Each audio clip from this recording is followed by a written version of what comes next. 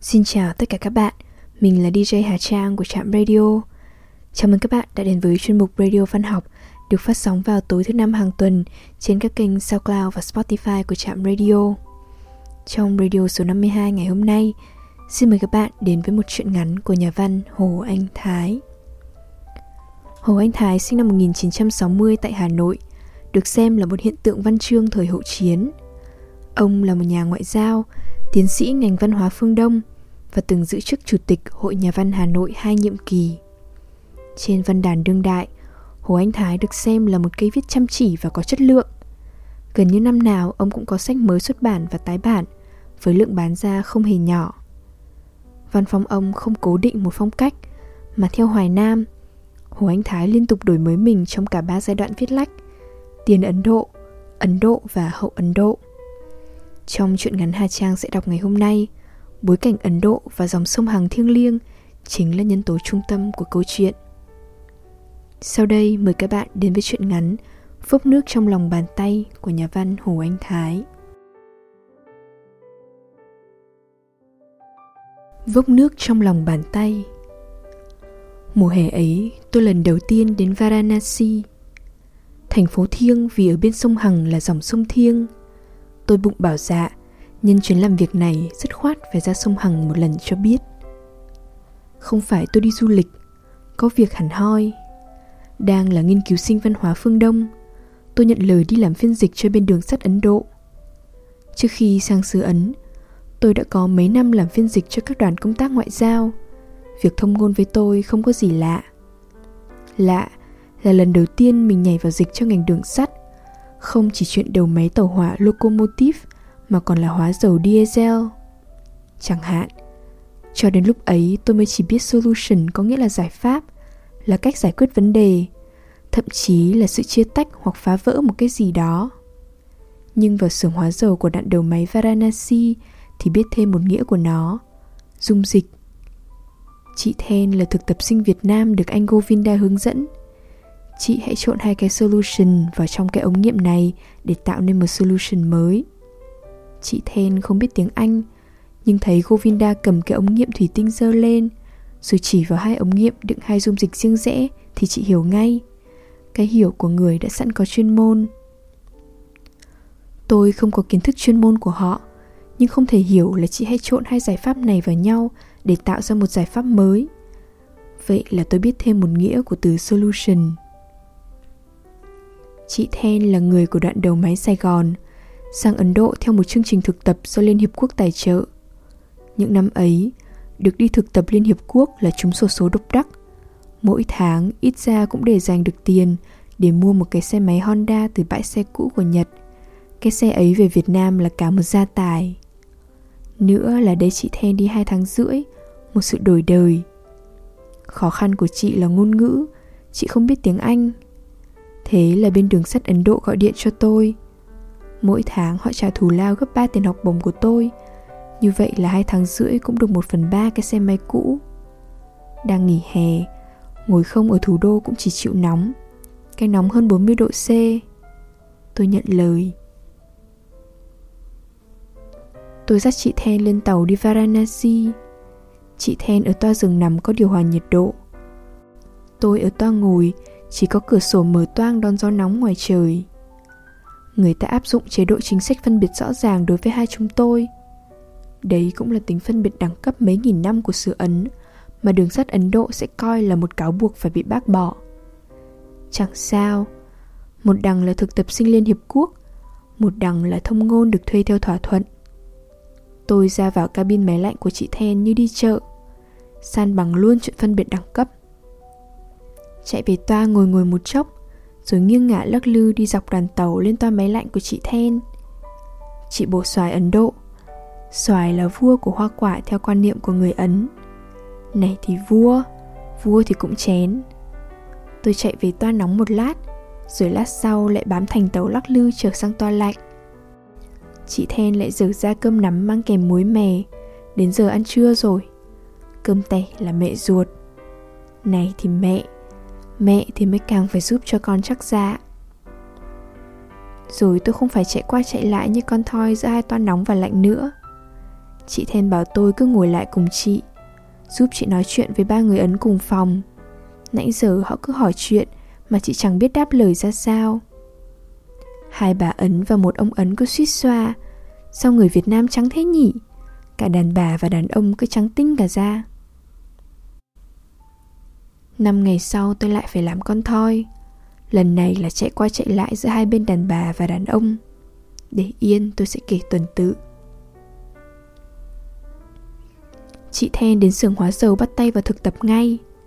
Nói cho đúng, trình độ của chị cũng bằng ông thầy hướng dẫn. Mọi nội dung thực tập chị đã làm mòn ra trong xưởng ở Sài Gòn rồi. Nhưng vì cần có một chuyến đi Ấn mà chị mới đăng ký làm thực tập sinh. Có lẽ hầu như các thực tập sinh đều thế cả. Hướng dẫn viên có khi chưa kịp nói hết, thực tập sinh cũng chẳng cần hiểu tiếng Anh mà đã tự thao tác được ngay, chính xác ngay. Ngày thứ 5 ở xưởng, người ta đưa cho chị cái giấy mời dự tiệc, chiêu đãi ông bộ trưởng đường sắt về làm việc với đoạn đầu máy. Ngay tối hôm ấy, chị Then bảo chị sẽ đến dự, nhưng sẽ hoàn toàn im lặng nếu không có tôi đi cùng. Ừ nhỉ, người ta nhớ ra và mời thêm cả tôi. Sáng sớm và chiều tối, không khí ở Varanasi dịu xuống, hơi giống thời tiết ở Sài Gòn. Tiệc chiêu đãi tổ chức trên sân khu nhà khách của đoạn đầu máy. Cái sân rộng nhiều bóng mát cổ thụ, cây xoài, cây bồ đề, cây vô ưu. Cây vô ưu xứ Ấn gọi là cây Ashok, trùng tên với vị hoàng đế truyền bá Phật giáo từ Ấn Độ sang các nước láng giềng ở thế kỷ thứ 3 trước dương lịch. Người ta trăng đèn kết hoa lộng lẫy khắp trong sân, trên những cây vô ưu, cây xoài, cây bồ đề. Những cái bàn tròn được sắp xếp chia thành 2 bên. Một bên toàn các ông ngồi, một bên toàn các bà. Vẫn là Ấn Độ, không chỉ là ý thức đẳng cấp ngấm ngầm, mà còn phân chia địa phận nam nữ. Chị Then mặc áo dài cho đúng kiểu phụ nữ Việt Nam đi dự lễ. Tôi đưa chị đến bên lãnh địa của các bà, giới thiệu chị với các bà, rồi phiên dịch các bà tự giới thiệu với chị. Xong tôi rút sang lãnh địa của các ông. Bỗng nhiên ở đâu ra một gã trai ngồi giữa đám các bà. Bên đám đàn ông nhìn sang sẽ không hiểu gã kia là kiểu người thế nào. Đám đàn ông thú vị hỏi chuyện tôi. Chúng tôi ngồi quanh một cái bàn tròn dành cho chục người. Ông này là kỹ sư, ông kia là tiến sĩ. Ông này là xưởng trưởng, ông kia là xưởng phó. Ông này là quản đốc, ông nọ là phó quản đốc.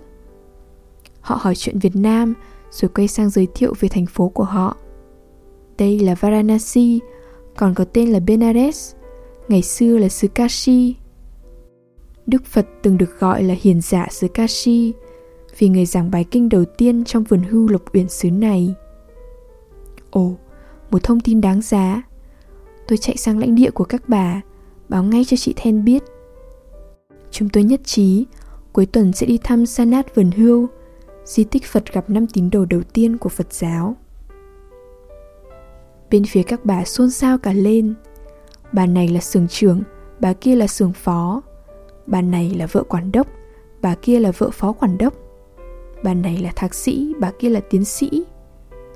Mấy bà thạc sĩ tiến sĩ bảo vệ xong luận án rồi lấy chồng. Lấy chồng xong thì ở nhà luôn. Học tiến sĩ để rồi ngồi nhà làm nội trợ. Thế là tôi biết thêm một thực tế ở Ấn Độ. Đến nhà ai thì hãy cẩn thận với các bà nội trợ đang đun nấu và chùi mũi cho con. Có khi ta đang gặp những nữ tiến sĩ đấy. Không ai lý giải nổi việc những bà tiến sĩ đầy tham vọng lại trở thành bà nội trợ an phận. Cũng như không ai lý giải được Ấn Độ. Các bà xôn xao, phải cho cô Then đi thăm sông Hằng trước.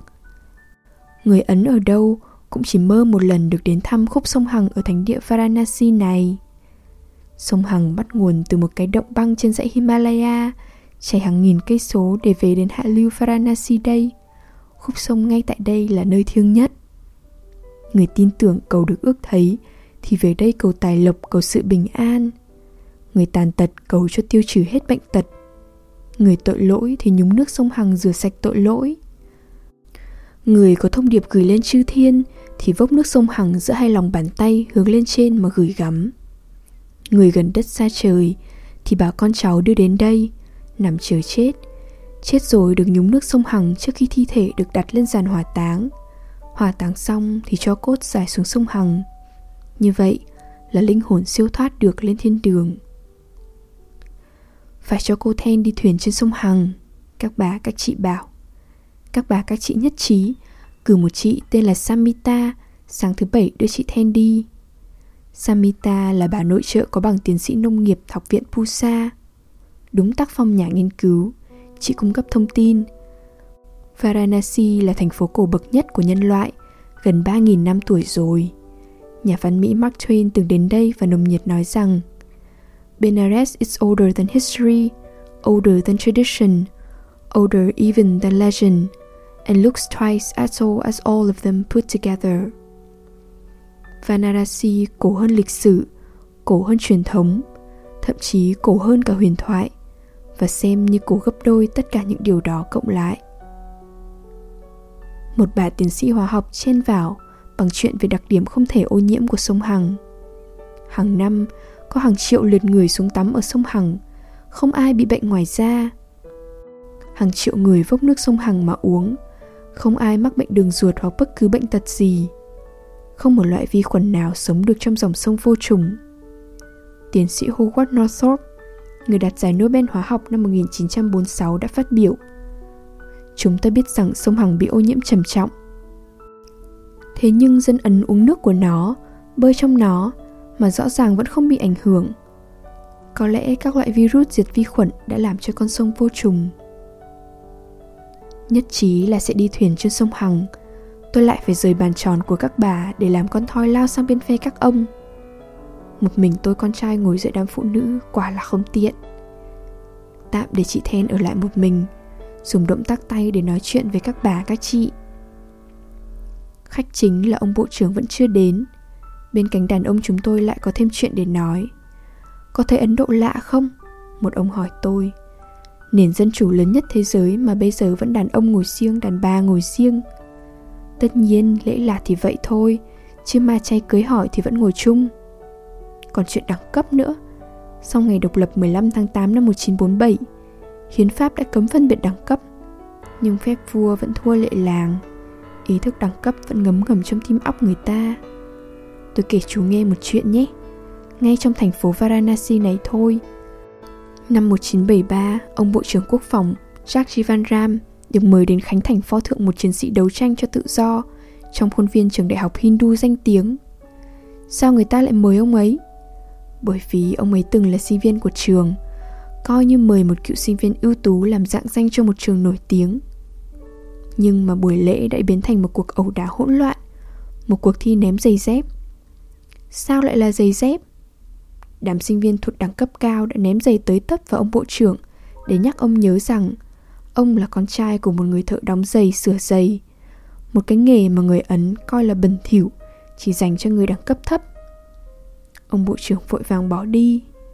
Còn đám sinh viên thượng lưu thì lập tức lấy nước thánh sông Hằng để tẩy rửa pho tượng, cho nó trong sạch trở lại, sau khi bị hoen ố vì ông bộ trưởng xuất thân hạ lưu. Lúc này ông bộ trưởng đường sắt vẫn chưa đến. Tôi băn khoăn trong đầu rằng không biết ông này thuộc đẳng cấp nào, liệu có thể xảy ra ném giày hoặc ném chổi quét rác hay không. Và cánh Hindu cực đoan có coi một người nước ngoài như tôi là dị giáo không có đẳng cấp hay không. Chuyện trò với phe đàn ông một lúc thì họ phát hiện ra tôi cũng đang học tiếng Hindi. Ai cha, hay quá, biết nói những gì rồi. Mê Việt Nam se hum, tôi từ Việt Nam đến. Đám đàn ông gật gù rôm rả. Đấy, còn biết gì nữa? Tôi được kích động bèn nói thêm. Medili Mechasarotahum, tôi sống ở Delhi được 4 năm rồi. Ha, còn biết nói gì nữa? Có biết văn tục không? Ông xưởng phó cười ha ha rồi hỏi. Có biết Matachot Bahichot là gì không? Lạ gì? Nó có nghĩa là motherfucker, sisterfucker. Mấy từ ban đầu bọn sinh viên ở Delhi dạy tôi nghĩa là xin chào, nhưng về sau tôi mới biết đấy là câu văng tục. Đúng lúc ấy, ông bộ trưởng bước vào trong sân. Câu chuyện nghĩa tục nghĩa thanh chấm dứt. Nhưng nghĩa vụ phiên dịch con thoi của tôi không chấm dứt. Suốt buổi tiệc, tôi cứ phải chạy qua chạy lại giữa hai bờ giới tính, tức là hai khu vực bàn tiệc đàn ông và bàn tiệc đàn bà. Sáng thứ Bảy, Samita đưa chúng tôi ra bến sông Hằng từ 4:30 sáng để chứng kiến mặt trời mọc bên sông Hằng. Trong ánh tờ mờ, chúng tôi dùng đèn pin chiếu sáng để bước lên một con thuyền nhỏ. Thuyền lướt đi ven bờ khúc sông mùa cạn, lòng sông mùa cạn thu hẹp, bờ nọ bờ kia trở lên gần gắn. Mặt trời chưa lên nhưng bờ sông đã nghìn nghịt người. Những bậc thềm bê tông tầng tầng lớp lớp chạy từ trên mặt đường xuống đến mặt sông, chen chúc toàn người là người. Đàn ông cởi trần, phần thân dưới quần đô-ti hơi giống xà rông nhưng buộc túm giữa hai chân. Đàn bà để nguyên cả 6 mét sari quấn quanh người mà nhúng nước. Họ khum hai lòng bàn tay vào nhau thành hình cái bát, vốc nước sông Hằng vào lòng bàn tay ấy, mắt hướng về phía đông chờ mặt trời mọc. Một tiếng reo đồng thanh vang rền trên mặt sông. Ram Ram Ram, He Ram He Ram. Người ta gọi tên Thánh Ram, tức là chàng Rama chồng nàng Sita trong thiên sử thi. Mặt trời kia rồi. Trong thoáng chốc, một vầng hồng tròn chặn trong suốt bừng đỏ hiện ra. Phút linh thiêng. Một vầng dương rực rỡ trên một dòng sông rực rỡ. Một vầng mặt trời vô trùng trên một dòng sông vô trùng. Samita nhắc lại, người Ấn tin rằng uống nước sông Hằng là cầu được ước thấy. Kia kìa, chúng tôi thấy rõ ràng những người đàn ông, những người đàn bà nhúng mình trong nước. Cầu nguyện xong thì uống vốc nước trong lòng bàn tay. Samita bảo, những người đàn bà hiếm con muộn con uống nước sông Hằng để cầu tự. Chị Then từ mạn thuyền hơi vươn người cúi xuống mặt sông. Lúc sau chị đưa hai tay nhúng xuống, hai bàn tay cứ thế ngâm trong nước, sẽ sóng lướt đi theo chiều thuận cùng với hướng thuyền. Rồi chị khoát nước lên rửa mặt. Chị muốn tận hưởng chút ít nước sông thiêng. Tôi nhận thấy trong khi vốc nước lên rửa mặt, chị đã kín đáo uống nước từ lòng bàn tay. Nước thánh. Tôi nhớ ngay ra chuyện gia đình chị. Đi với chị hơn 1 tuần, tôi đã kịp nghe chị kể chuyện nhà, chuyện cửa, chuyện chồng, chuyện con. Anh chị lấy nhau 10 mấy năm rồi mà không có con. Bây giờ họ có một đứa con nuôi 5 tuổi. Thuyền lướt dọc theo bờ sông đi về phía thượng nguồn. Bờ sông san sát những ngôi đền lớn nhỏ. Thành phố thiêng có hàng trăm ngôi đền thiêng. Ngay ở những bậc cầu thang cho người xuống tắm là những bãi hỏa táng. Bãi này liền sang bãi kia. Những tử thi quấn vải trắng đặt trong càng gỗ được khiêng xuống, nhúng nước sông Hằng, rồi đưa lên đặt trên giàn hỏa táng xếp bằng củi. Nhà giàu thì có thêm gỗ trầm. Lúc ấy, người thừa tự của người chết mới châm lửa. Những giàn hỏa táng, lửa bùng bùng, khói nghi ngút. Ngay cạnh đấy người ta vẫn tắm vẫn vốc nước uống. Chị Then đã hắng giọng, ho khan, ho và hắng. Cái ho hắng có vẻ giống như muốn oẹ.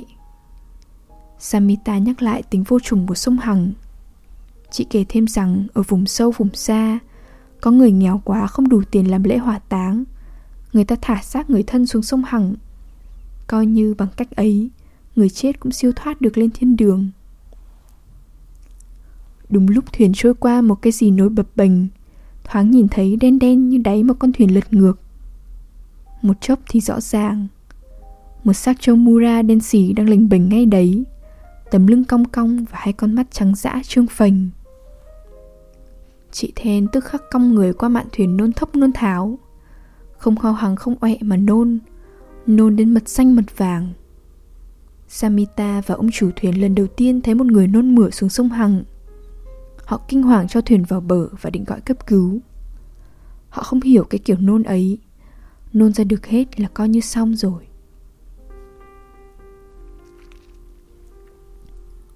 Gần 1 năm sau, tôi đã chuyển sang Đại học Maryland ở Mỹ thì nhận được thư chị Then. Lâu nay chị và tôi vẫn liên lạc thư từ, nhưng lần này thư có tin đặc biệt. Chị Then kể chị có thai, được 4 tháng rồi. Lấy nhau được 16 năm. Bây giờ ở tuổi 41, chị mới lần đầu có thai. Tin mừng, quá đỗi là mừng. Nếu là con trai, sẽ đặt tên là Ngọc Mừng, nỗi mừng như ngọc quý. Con gái sẽ đặt tên là Kim Mừng, nỗi mừng quý như vàng. Cái tên nửa nôm nửa tự cũng được. Bẵng đi hơn 20 năm. Tôi di chuyển qua nước này nước khác, rồi đứt liên lạc. Mãi đến năm ngoái, một hôm ở Sài Gòn, tôi chợt dở lại cuốn sổ ghi điện thoại cũ, thấy có địa chỉ chị Then ở gần chùa Vĩnh Nghiêm trên đường Nam Kỳ khởi nghĩa. Không có số điện thoại thì cứ đi thẳng đến thăm chị, coi như chủ ý tạo ra sự bất ngờ. Sổ địa chỉ ghi chị ở trong khu tập thể đường sắt, một khu nhà gồm nhiều dãy nhà 2 tầng song song, tạo thành lối đi giống như cái sân ở giữa. Tôi lên tầng 2, đi dọc theo hành lang đến trước căn hộ cuối cùng. Đúng số phòng đây rồi, nhưng không có ai ở nhà. Tôi gõ cửa căn hộ bên cạnh. Xuất hiện một ông già cỡ tuổi về hưu đã lâu. Ông bảo chị Then chuyển đi chục năm rồi. Ông cũng không biết địa chỉ mới của chị. Phải nói là có thất vọng. Như vậy là chị và tôi đã hoàn toàn đứt liên lạc. Nhưng tôi còn cố nán lại, cố hỏi thêm chút ít thông tin về chị. Anh chị ấy thế nào? 2 đứa con học hành ra sao? 2 đứa nào đâu? Ông già bảo chỉ có một thằng con nuôi thôi chứ. Nghe đâu nó đi du học nước ngoài rồi ở lại làm việc luôn. Tôi nần na nói thêm rằng hồi ấy chị có viết thư cho tôi, kể là sắp sinh con. Đến lúc đấy ông già mới nhớ ra, phải rồi, cô ấy sẩy thai, nôn ọe dữ lắm rồi sẩy thai.